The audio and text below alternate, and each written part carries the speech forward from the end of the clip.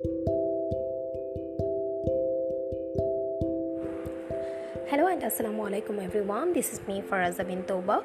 I'm doing my study at University of Liberal Arts Bangladesh in the Department of English and Humanities. Today I want to share one story with you. Basically it's a true story. So I'm starting my story from now. I never believed in zombie before one night last summer. It was hot, sweaty and dark summer night and I was walking in the rooftop of my grandma's house. I want to mention one thing, that the house was located in the countryside. Basically I was waiting for my cousin.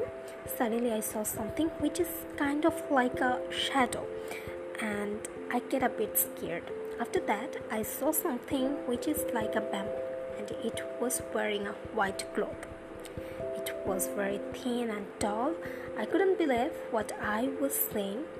The object disappeared too fast. My whole body started to shake. After that, I was shocked and maybe I was senseless. After that, I don't remember anything. What happened to me? Okay, and the next morning I woke up and my mama asked me what I was doing in the rooftop. I told him everything that I saw in the previous night, but he smiled and said to me, there is nothing like ghost in this world. I don't know if it was true or false, but that night I will remember my whole life, and that was so scary. That's all for the time being. Thank you so much for having patience.